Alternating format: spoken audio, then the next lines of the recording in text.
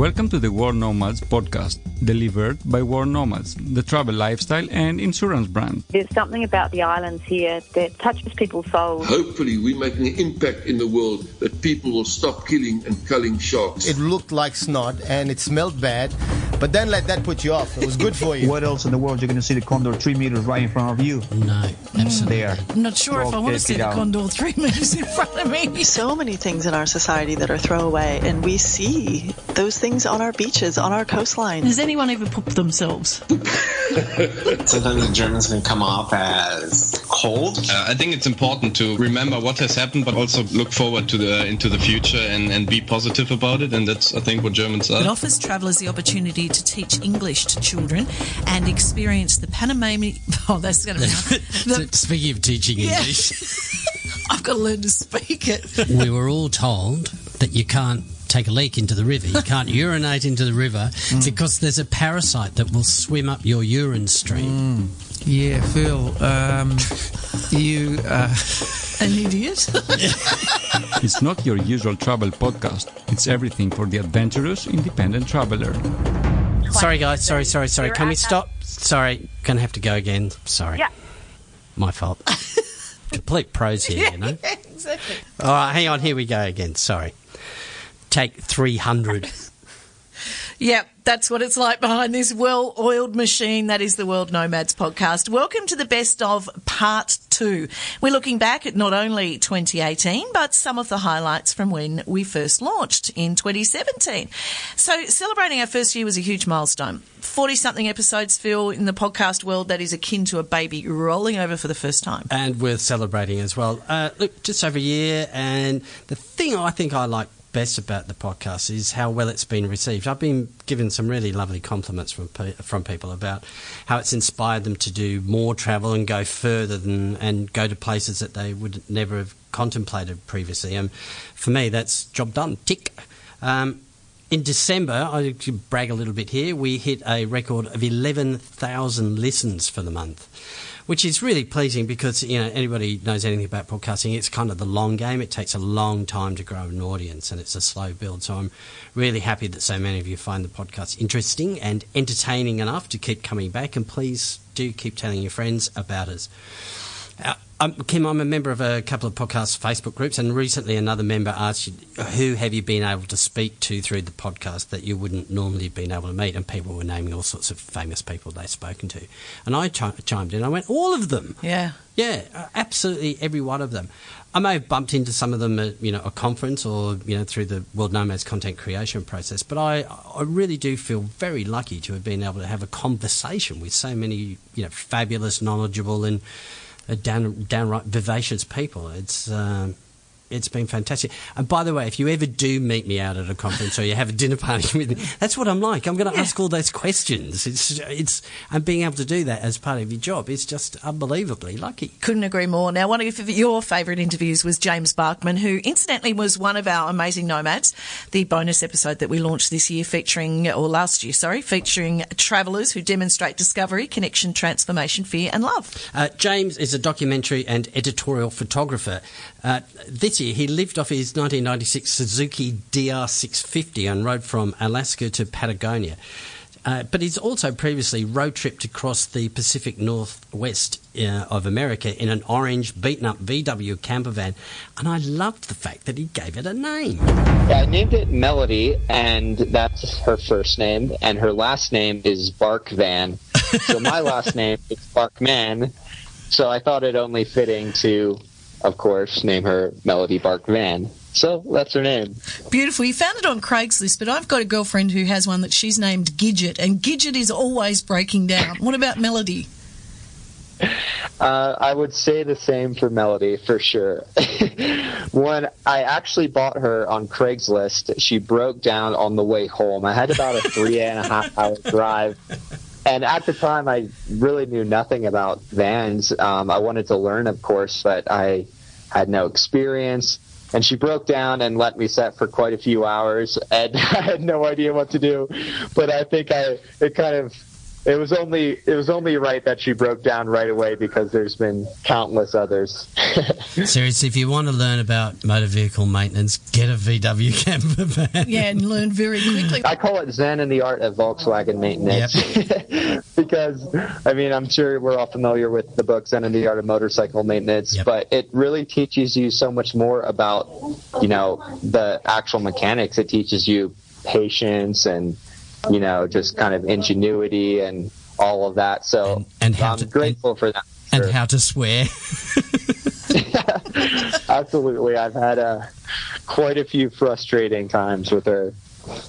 All right, now can we just leap back a bit in the story about you and Melody? So you were living in Pennsylvania when you bought the camper van, and you had this idea of going over to the west coast of America. Just tell us about that. Where did that idea come from? Why were you motivated to do that? I think it's kind of growing up in the States in like a small rural area of Pennsylvania. It's kind of like the American dream to just go west, you know, and do a big road trip. And I think as long as I can remember, I was like, I'm going to grow up and I'm going to, you know, grab a whole bunch of buddies and buy an old rickety van or something and just drive west and see what happens. And as I got older, I found the van, you know, got interested in Volkswagens, got the van, and all of a sudden I was like, wait, I can actually do this and not just keep talking about it, but I can hop in and drive west. So that's more or less what I did. And I think, yeah, there's kind of like when growing up on the East Coast of the States, there's kind of this allure to the West Coast and it definitely attracted me. And yeah, I kind of picked up and left off and have been living out there ever since for the most part. We've watched a video of you driving Melody, and there are some pretty challenging weather conditions as well. But I note that in the book, Phil, he's overcome those. James, you've got a potbelly stove inside Melody. Yes, I do. Is that not dangerous? Like, do you get smoked out? Or? No. He's also got... Yeah, tell us how you adapt it, but you've got an exhaust, so the smoke goes outside of the van. Yeah, look, the smoke's going directly back into his van. Is that the case? Yeah. Yes, it is. I don't actually know if it's legal. I never really found out. I've been stopped a couple times by cops, and they were kind of always surprised by it, but I've never gotten in trouble. So as far as legality goes, I guess I think it's legal. But as practically speaking, I mean, it kind of just started as an idea. When I moved into my van, it was just, I mean, the East Coast winters get really cold, and I didn't want to deal with propane heat because it's a little dangerous with like the poisoning. Yeah. And I didn't have electricity or anything like that. So I was like, man, I'll just get a wood stove. That would work perfectly. And it kind of just started from there. So I found the wood stove on Craigslist as well, only fitting that I did, and kind of just put it in, and it's been in there ever since. So it's kept me warm many a cold night. But listen, tell us a bit about that. I mean, you know, you had a regular job in a mechanical workshop, but you decided that wasn't the life for you. Yes, absolutely. I think it's important to have, in different seasons of life, to have stability and, you know, financial stability and things like that.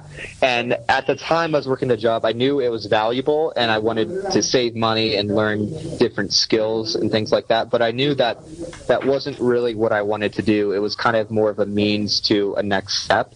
And so I worked that job for a few years. Quite a few years, and then when I had saved a lot of money and kind of had more of an idea of what I wanted to do when I quit, I kind of just put in my notice and quit and drove west. So cool. For the full interview with James and all of our guests actually in this episode, check out show notes. Now, coincidentally, one of my favourite chats in 2018 was also an amazing nomad, Sarah Davis. She's currently paddling the entire length of the Nile. You can follow her on Instagram. She posts daily, including videos at Paddle the Nile. We were lucky enough to catch her before she jetted off to Uganda, and obviously the first question is why? Oh, look, it was something... I'd seen a couple of people who'd done some first, and I was at this point where I was really happy with life, and life was great, but it was just that still something missing, and that fulfillment and that sort of need for more. Anyway, so I saw a couple of people who'd done first. One was Damien Ryder, who paddled a prone board from Coolangatta to Bondi and was the first to do it, yeah. And then Helen Skelton, she's a kids or a TV presenter in the UK, and she kayaked the Amazon. And neither of them were that wasn't their primary sports or anything like that. And it just gave me this sort of feeling like, wow, how good would that be to do her first? And because they were, they weren't your classic sort of adventurers, and it was just like, well, maybe I could do something like this. So then I started researching as to what it could be. I really wanted it to be paddling based because that's my sport. And we can tell by your arms. It's nicely defined. Yeah. I used to say when I was going to the gym a few years ago, and they'd say, "What's your goal?" I want arms like Lisa Curry Kenny. Thanks. So let's go back then to why these great arms. What do you? You're a kayaker, yeah. So, but you've competed around the world. Yeah. So I got into kayaking through the surf club. So I joined North Bondi Surf Club, and I've been a member there. And I started getting into the competing side. Started on the boards, and then got onto the surf skis. And running used to be my sport, but sort of found out I've got arthritis in the hip. Then I blew my meniscus, and it was like, okay, I need something else. So that's when I really got into the kayaking and the surf skis, and went from doing all the clubby sort of stuff to then doing more of the ocean races, because they tend to be longer, and I'm more of an endurance athlete, and I like that. So competitive girl too. By the sounds of it. Well, I'm really competitive sometimes, not smart always. So yeah, and I love it. It's and doing it here in Sydney, out on the ocean in the harbour. It's just the most spectacular place to go and train, so it doesn't make it too difficult. And none of the obstacles that you would expect in the Nile, Phil. Fair enough. Can I just say for our people listening, not in Australia, what a clubby is? We have surf life-saving clubs here. So these are volunteer surf lifesavers. Many of you would have seen the TV program Bondi Rescue. The guys in the blue things, they're the professionals. The blokes and the women as well in the yellow and red, they're the volunteer surf lifesavers. Because they're in a surf life-saving club, they're known as clubbies. Yeah.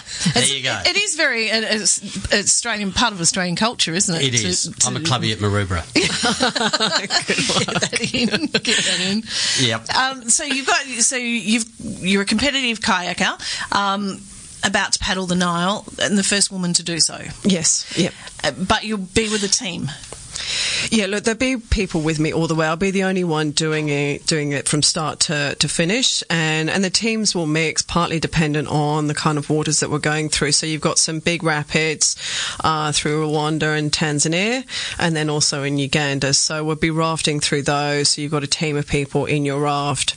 Then once you get through there, well, you've got Lake Victoria in between, which will be kayaking, and then through South Sudan, and Egypt, it's then kayaking all the way there, and there it will be either guides with me, security, or local paddlers as well. So when I went to Sudan and Egypt last year, I got to meet some of the kayakers there and went out. They took me out paddling. They were amazing, and quite a few of them are keen to be part of it, which I really want to have local people involved with it all the way. It's very much a shared experience.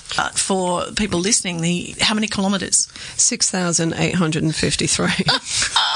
Yeah. So the prep. Actually, surprising that a lot of the prep is off the water. I mean, I've got a good base with my paddling, and that is enough. I will build up gradually on the expedition to doing the sort of the 40 to 50 Ks a day, which is what I'm expecting. There's no point in training for that for months beforehand, because the risk of overuse injuries and just being over it, it's not going to add the value. So physical preparation is probably more around the gym and making sure building up the muscle, which will no doubt catabolise during the trip.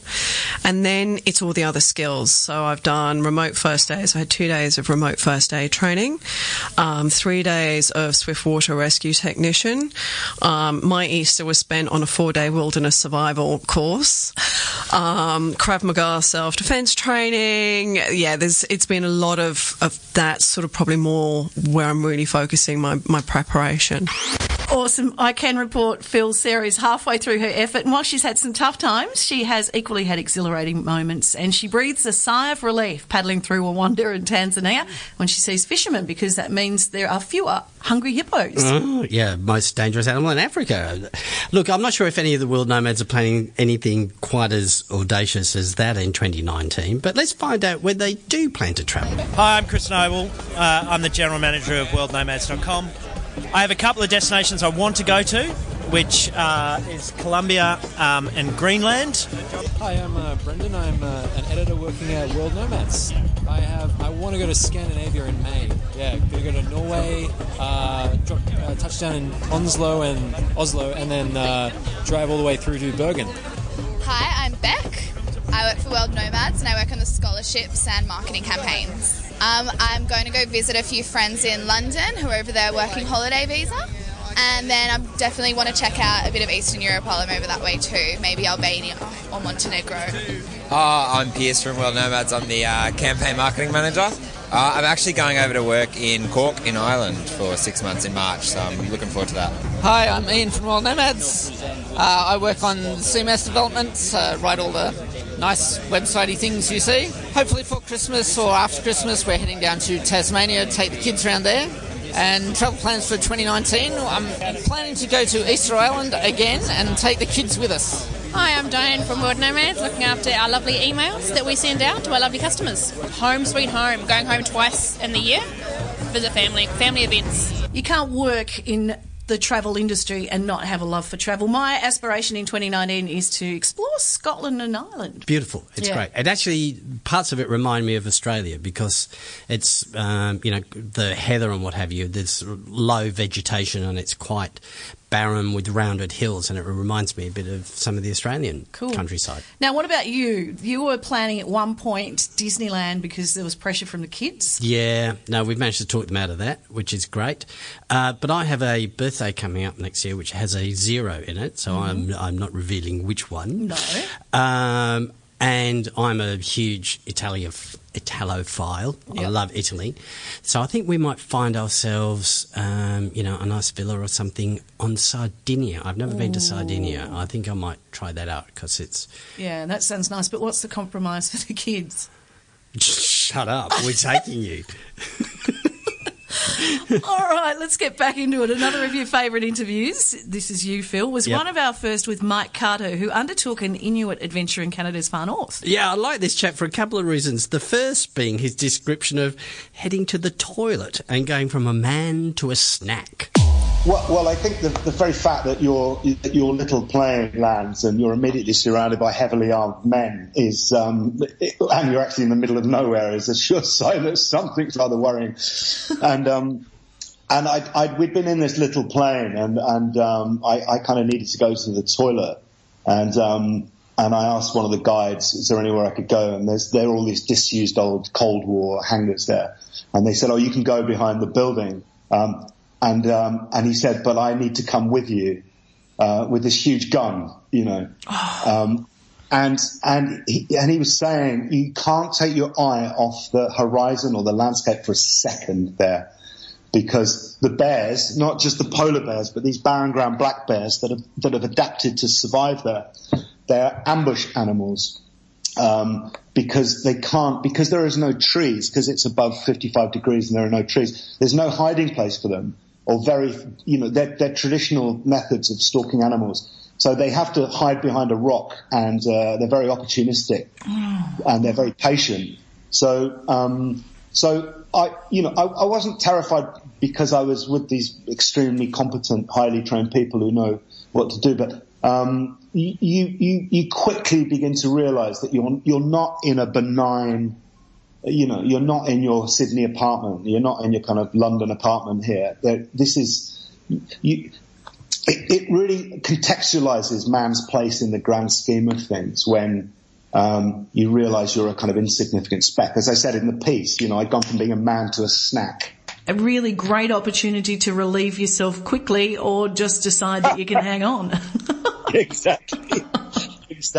But it's not, it wasn't terrifying. It's that thing that, you know, I don't live here. This isn't, you know, I'm not familiar with this place. I'm quite helpless. You know, you look at these magnificent mountains and you see polar bears and black bears running everywhere.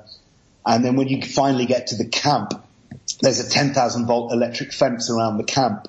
And you realize that this is not really a joke, you know, that you know, if you stray out and one of the first things they do when you get to the base camp in Saglek Fjord, Saglek Water, is they sit you down and show you a film of polar bears and how to tell if a polar bear is agitated, just merely curious, or hungry. And you sort of studying all these different films of polar bears to try and judge their behavior and what you should do if a polar bear approaches you and what you should do to avoid encountering a polar bear. And that's literally the first thing they do when you get off the boat. You need to watch this film. It's a bit like, you know, getting on an aeroplane and going through the kind of safety talk by the cabin crew. But the consequences being slightly more dire, really. That was scary. Scary. Yeah. Scary. Now, sometimes we have to do interviews at home because of the time difference and the availability of our guests, who we value and love, thank you, and respect.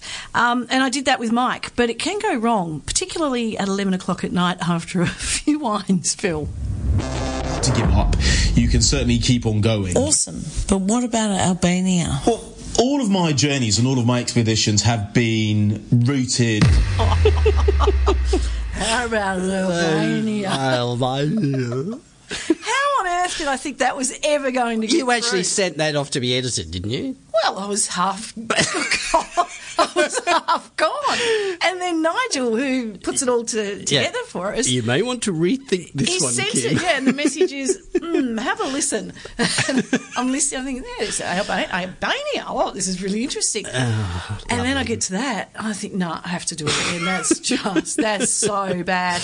No issues, though, with Mike, as we discussed Inuit tourism in Canada's far north. My experience, very limited experience of Canada and the way it treats its Indigenous people, it has been a very, very positive one. It seems to me, and I don't know because you're in and out of these places and you don't really know, but a lot of the infrastructure in Labrador seems to be owned by Inuit companies, like the airline and the barges that bring food up and down that coast to these remote communities, and the base camp where I stayed. And 9 out of 10 of the full-time staff in the camp were Inuit, and that they want to make that 100%, and it probably is now. And the guides were nearly all Inuit, and I got the sense that the Canadian government are doing as much as they can in terms of reparation for the catastrophes that were visited on Indigenous people there in the 1950s. When the forced relocations off their land in northern Labrador and down to alien settlements for them. But the pain of that is still very, very evident when you speak to Inuit there now. I think it's difficult, this kind of cultural tourism, because you know there's a mutuality, there's a kind of symbiosis, there's a two-way learning process there, as long as there's absolute deep respect for that host culture, and I think the Anglo-Saxon world, the kind of English language-speaking world, we've been so guilty for so long with that kind of cultural imperialism when we go into developing world countries, that this is rather sort of quaint, antiquated way of living that needs to be preserved in aspic, but we're much more superior, inherently superior and evolved than these people. But I do see a move. You know, people such as Jared Diamond, who are, you know, writing fabulous books like The World Until Yesterday, that look at the way traditional people organise themselves and see that we've forgotten so much about how humans as a species organise and learn and thrive. You know, far from kind of cultural imperialism, I just see these people as a much better version of us, really, you know, in their respect for the land. And so it's simultaneously quite depressing, but very, very uplifting. Do you see Inuit developing an income stream from tourism in Canada? according to people I spoke to on the ground there, Inuit, yes. Great to hear, Mike. And Phil, we couldn't do a best of without Baku. Oh, I know. This was my favourite, I think, out of all of them, because not only did we have him, this incredibly musician and throat singer in the studio with us, but we got to hear his amazing story. So he was actually a professional musician in Mongolia, and Philharmonic level, wasn't it? Yeah, and had moved to Australia to be with his wife, who wanted to learn English. She later went on to university, and she's an accountant, while he stayed at home playing music until some sage advice from his English teacher. My teacher actually told me, if you play your music anywhere, everywhere, you have food. Yep. And then it's stuck in my mind. That's actually, I could play street. And then I find a spot in Newtown. It's very noisy. But the first time people hear Mongolian music, they're really interested. Every people just stopping, listening, asking so many questions. Then I really don't understand what they're talking about. Just smile. Just smile, and then what should I say now? Yes or no? Yes or no? Maybe yes. That kind. And then that just really, really hard. So it's a big part of your culture, music. Yeah. Give us a taste of the history. Because in Mongolia there's lots of different ethnic groups. All ethnic groups have beautiful melodies. And the main instrument in Mongolia is called the murung hor. Moris mean horse. Horse mean fiddle. Horse fiddle or horse head fiddle or horse hair fiddle. Because the two strings made up from horsetail. Okay. And then bow is horsetail, which means play with both, like horsetail with horsetail. Only one instrument in the world. And there's lots of singing, different ethnic groups singing styles. And also, throat singing was one of the biggest thing in Mongolia. So do you train to be a throat singer, or is it Phil, can you sing? Not throat sing, but can you sing generally? Yes, but my children tell me to shut up all the time. So I'm terrible at it. So I'm totally tone deaf. So is it the case that you are naturally able to use your throat to create music? Yes, but you need lots of practice for when you start learn throat singing. Some of the songs, some of the throat singing goes on quite a long time. So obviously it doesn't hurt then. There must be, is it a relaxing thing that you do rather than a tension? Depends on the songs, but mostly it's very relaxing. But you have to balance every whole of your body. Lots of tightness, lots of blood pressure happening here. I have to balance it. Same time, like you control like 10 things, so and then you make it like 2 notes. You have to make it, adjust these 2 chords. That must be pretty exhausting.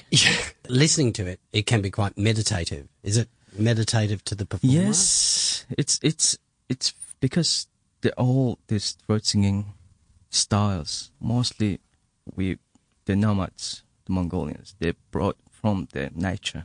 All the styles from like a waterhole or like nice mountains or river sound, all came from there. And then most of the herders, when they're herding their animals, they hear lots of beautiful nature. It's a spiritual thing. Well, you've been so kind enough to not only come and educate us on throat singing, but you're going to demonstrate it for us with your, I call it a horse head fiddle. Yep. And we'll be able to show a picture. It literally does have a horse head on it. It does. It's beautiful. It's gorgeous. What do you call it? Murung hor. Murung hor. M-O-R-I-N. Murung. K-H-U-U-R. Hor. Yeah, best if I don't try then. No. All right, well, let's let you get your 10 steps together and, it'd be thrilling to hear you perform for us. Take it away.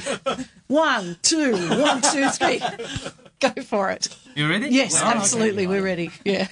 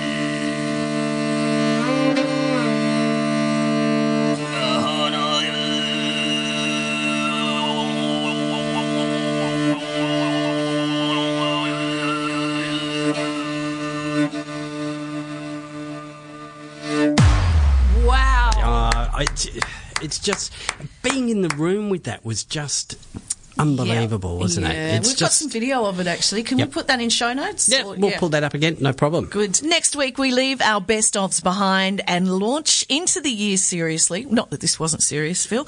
Looking at women in travel. Okay. Don't forget, you can subscribe to us on iTunes. You can download the Google Play app. And you can also yell out at Alexa and Google Home to play the World Nomads podcast. And that's exactly what they'll do. Bye. Bye. The World Nomads podcast. Explore your boundaries.